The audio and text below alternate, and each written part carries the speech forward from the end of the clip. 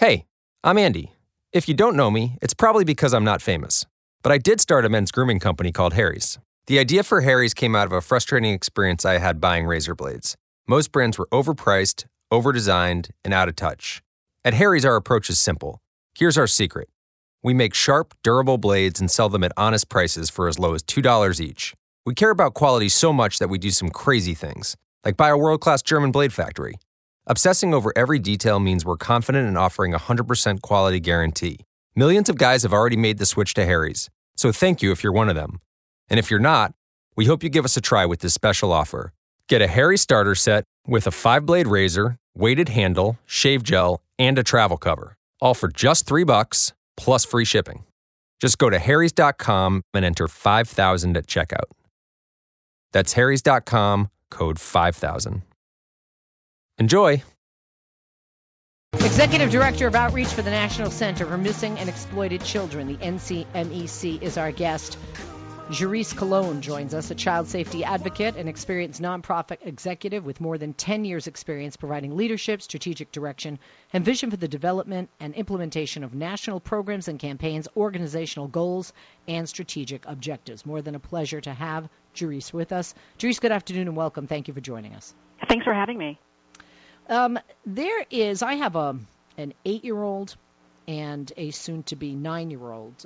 I have kids, and I must say, it scares me when I look at the world that they're entering going forward. I remember, I'm a Law and Order fan, and I remember years ago a former old character on the show named Elliot Stabler, who had like 4, 5, 6 kids of his own. He talked about the boogeyman, the bad guy, and he said it's in there, and he pointed to a computer. And I think a lot of people are very concerned about the boogeyman, being in that computer. There are adults that portray themselves into teens that lure teens away. I just saw something on the ID channel about a girl that went to meet a 17-year-old boy, never came back, and a 36-year-old repeated sex offender on parole raped and killed her. And there's just so much, whether it's not just security and safety, but especially security and safety, with our kids, are we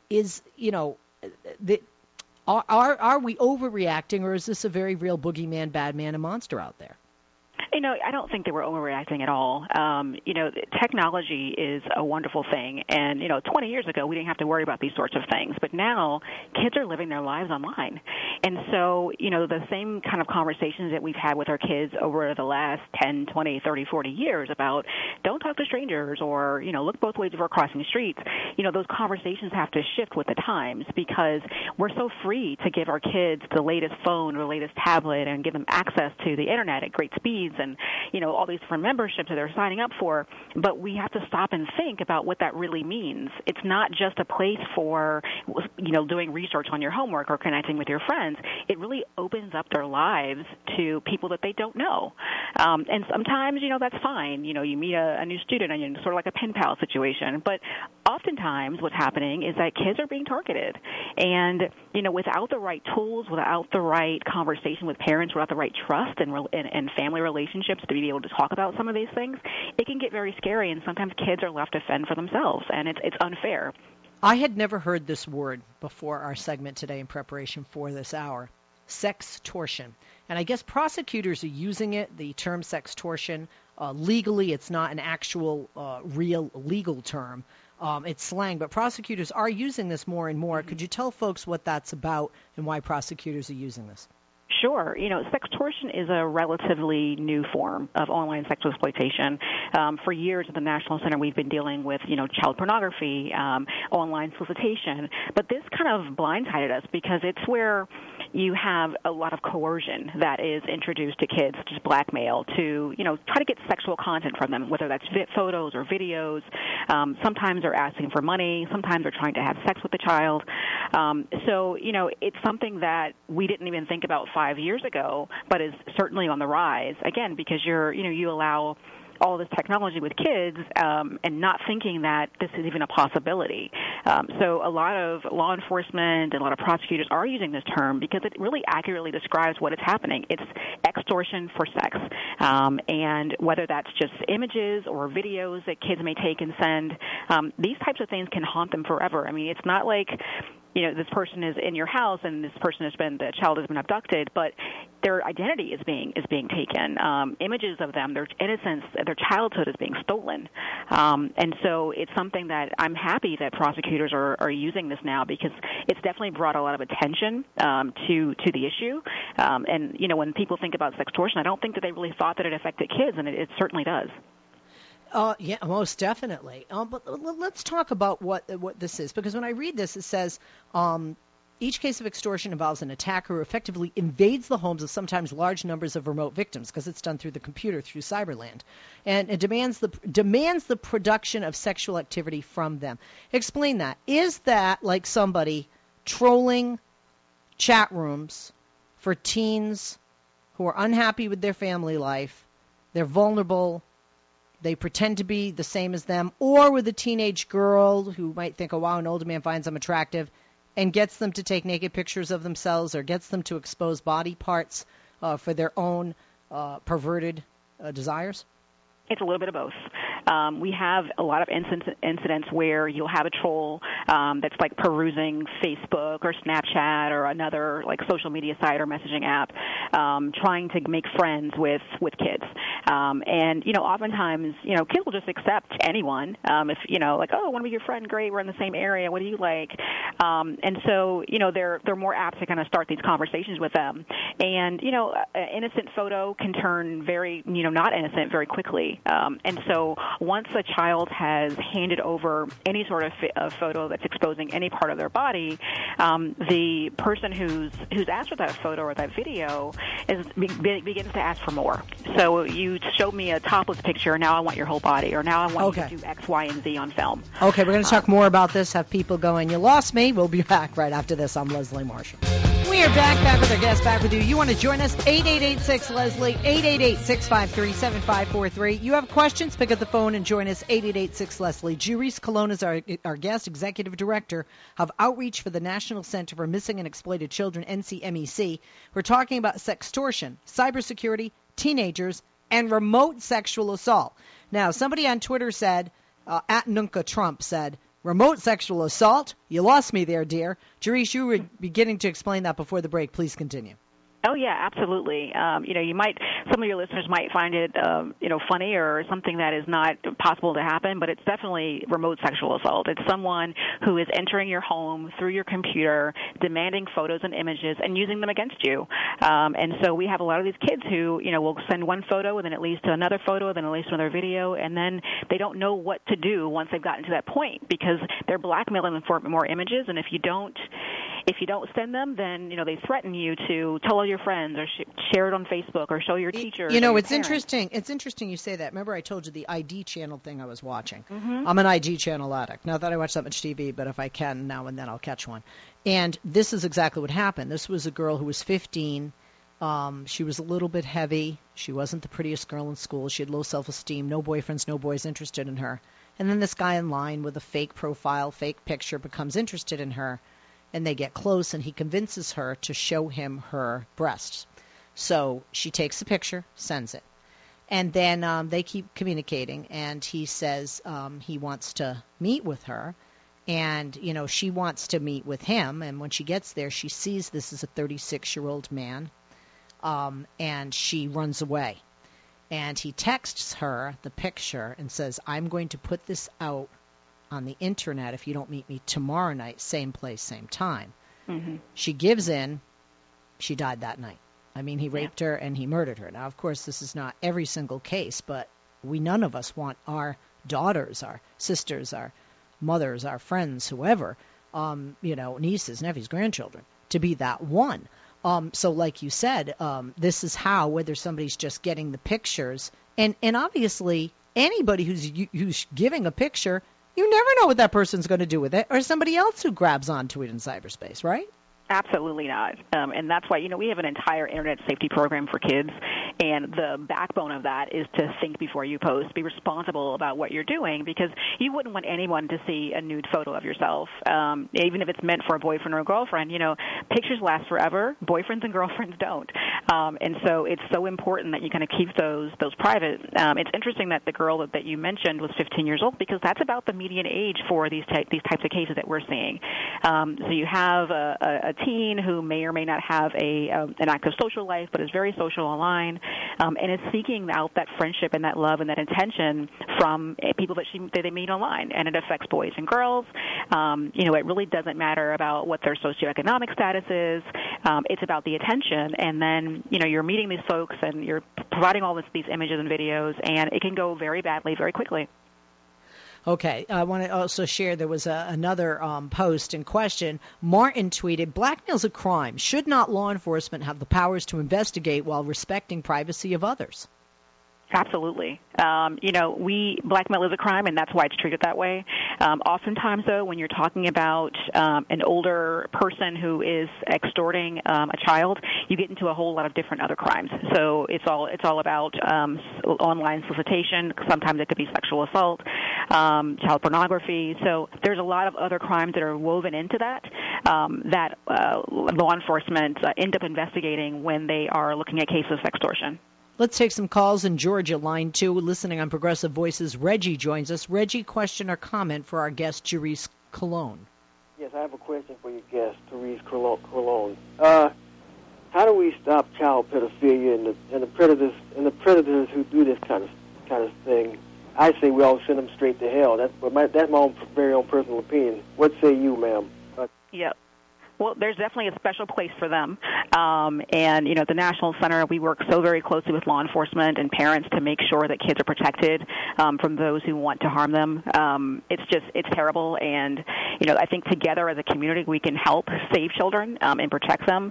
But it really starts with making sure kids know what to look out for, making sure they know that they can say no to certain things, that it's their bodies to protect. And if they need help, they have someone, a trusted adult to go to, whether it be a parent or a cousin or a youth leader, or they can always report to the National Center at cybertipline.com.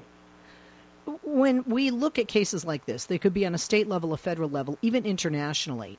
And again, sorry to bring up Law and Order, but there was an episode that intrigued me, so I looked it up. And I'm not going to take the time to look it up while I'm talking to you, because then I wouldn't be talking to you.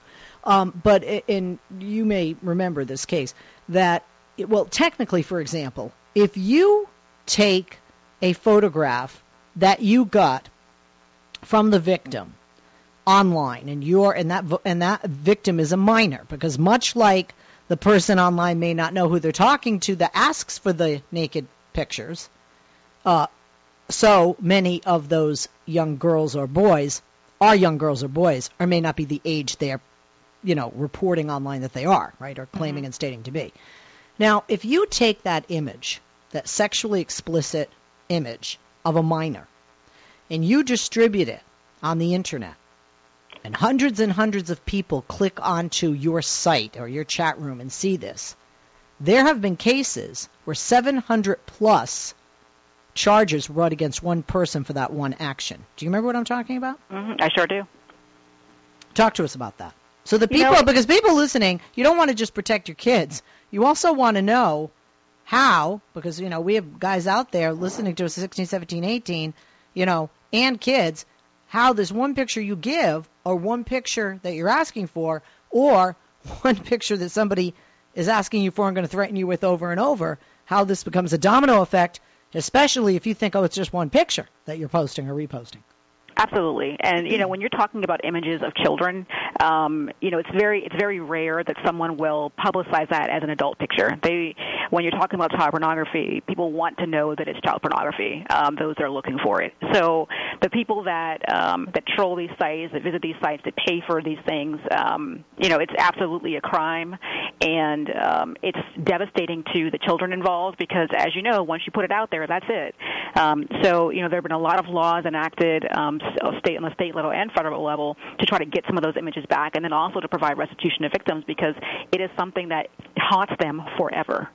We have cases that we received when the cyber tip line first opened more than 20 years ago, and those images are still being circulated. And these children are now adults, but that still affects them greatly. Talk to us about that effect. When you say it affects them greatly, so people understand what that means. Sure. We have a lot of cases where Kids' images will appear online, and they'll be on more than one site. And when you find the person who's uploading it, you go to trial. You get notices from the feds every time your image is included in a case. And so, imagine yourself as a 15 or 16-year-old child who knows that their images are floating around, knows that maybe the kids in their classes have seen these images, their neighbors have seen these images. We've seen children who will have to go and change their names, change schools, leave state because they don't want to be associated with that. They don't want anybody to know, which is understandable. And in some very extreme cases, I mean, if you remember, there was a string of children who were committing suicide because of images they posted, and then they were being cyberbullied. So, the effects of this can be truly, truly devastating for the children and for their families as well. I want to talk about the average teenager or young adult Internet user. Are these the biggest targets, would you say, for cybersecurity? Absolutely. Absolutely, especially when you're talking about sextortion and online enticement, because these are the kids who live their lives online. You or I may not be online 24/7, but, I know plenty of teens who can't put their cell phones down. And so when you're online that much, you're not just talking to the people that you know in person, you're talking to a whole community of people. And so the more access we give to these kids, the more dangerous it becomes. And that's the very reason why we have to make sure that we start these conversations with kids very, very early on. So the moment that you place a phone in a child's hand, you need to be talking to them about what to do and what not to do, what type of information to share, what not to share, because it only gets more dangerous as they get older because you're giving them more access and more freedom to roam. But it starts at home. When we talk about cybersecurity, and of course there's the sexual aspect, but there are also identity theft aspects, right? People are out there want to steal identities or money, credit card numbers, for example, right? Absolutely. And, a lot of the kids that we looked at for the sextortion analysis that we did at the National Center, we looked at some of the kids who were affected and who had been asked for money. And a lot of the male victims were asked for money. So that's one piece of it. But then you also have kids who, you don't have a credit history yet. But you want to win that new iPad. And so they're putting in a lot of information on sites that are probably not that reputable. So it's not just about, the sex crimes. It also is about protecting the safety of their futures. And when we talk about the future, I think a lot of people may forget that, you could interview for a job, run for office, or even if you're a stay-at-home mom, your kids could see these things. And how do you tell your kids, keep your clothes on, And we know what the world is like now online. God knows what it'll be like then in the future, right? I mean, we all as Americans very much live for the moment. We have, drive-through lives and fast-paced lives, many of us. But I think the older we get, we, take a breath and we slow it down in some respects. But we don't feel invincible, as much as we did when we were teens or young adults. And, perhaps don't feel as reckless because, maybe we're more responsible, more mature. We know there are consequences to our actions. This would be, I would imagine, another reason why teens and young adults are targeted and are so easily targeted, not only because they have a lot of time on their hands, and like you said, this is where they live and they spend so much time, but they're very vulnerable because they have this mentally, I'm going to live forever, rose-colored glasses, nothing bad's going to happen to me kind of thing, and very much live for the now, right? Yeah, years ago when we first started talking about safety, we made clear distinctions between real-world safety and online safety. But now there is no distinction. There is a blended world that kids and, adults live in that years ago we had to separate because it was very, very clear that they were two different things. But now, your schooling, your employment, your dating life, all of it is blended. And so we have to take extra care. And because it is just a click of a button, sometimes it's so easy to give up information or images that you wouldn't normally do if you were in person. Talk to us briefly, because of time, about the different forms that sextortion takes and the kind of statutes it's prosecuted under. Sure. So sextortion can be a number of things. What we've seen mostly, though, is one for images and videos, sometimes for sex, and then others for money. And those are really the three big pots that, when we took a look at the analysis, what we learned. We also learned that, most times, in about 22 or so % of the cases, you had individuals who were sextorting multiple victims. There was a large case that broke, I think, maybe 2 years ago, a case of Ashley Reynolds, and, we learned that she was part of a ring, essentially, where this one guy was extorting 300 different women and girls. And so it's something that you have someone sitting in a room, essentially, and just kind of cataloging images. We put out a really fantastic PSA earlier this year about sextortion that I encourage all your listeners to visit. It's at the missingkids.org/sextortion, and it's very telling of how those sextortion cases tend to go down. What can parents do? Because obviously parents do still, if their kids are living with them, have a responsibility to take care of the kids and make sure that this type of information, whether it's credit card information, identity information, or more so, sexual information, goes out there. This is a lesson that has to be taught. And so parents really have to take control in making sure that they actually have open and honest conversations with kids about online safety and this blended world we live in, whether it's about not sharing your Social Security number or meeting someone you meet offline or know offline. It's a conversation that has a start and has to be ongoing. Talking about the types of information that should and should not be shared, the types of activities that are okay online. And it's just like smoking or drug use. You talk to your kids about this all the time over and over again until it sinks in, and this is no different. And for parents, would you say, because I know I'm guilty of this, I need to be better versed at the Internet. And I know that, I have the opinion, we'll see what happens when my kids get older and be teens, that the computer would be in a central place. So when kids are doing their homework or whatever, I can always peer over their shoulder. In other words, they're not locked away in their room to hide whatever they're doing online. That used to work. But now with laptops, laptops are kind of going the way of the dodo. Right. Most kids are using their cell phone or tablets, which are mobile. So I can be in my bedroom, I can be in the bathroom, I could be outside. So it's all about making sure that, you know what types of devices your kids are using, but also where they're going online.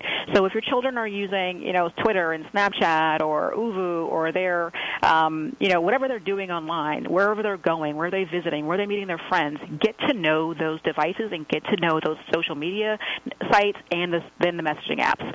Because the more you know about how these things work and what your kids are doing, the better off you will be and your children will be. And then I would imagine you are saying that you got to spy on your kids. You got to take that tablet, that phone, and you got to see what they're doing for their safety.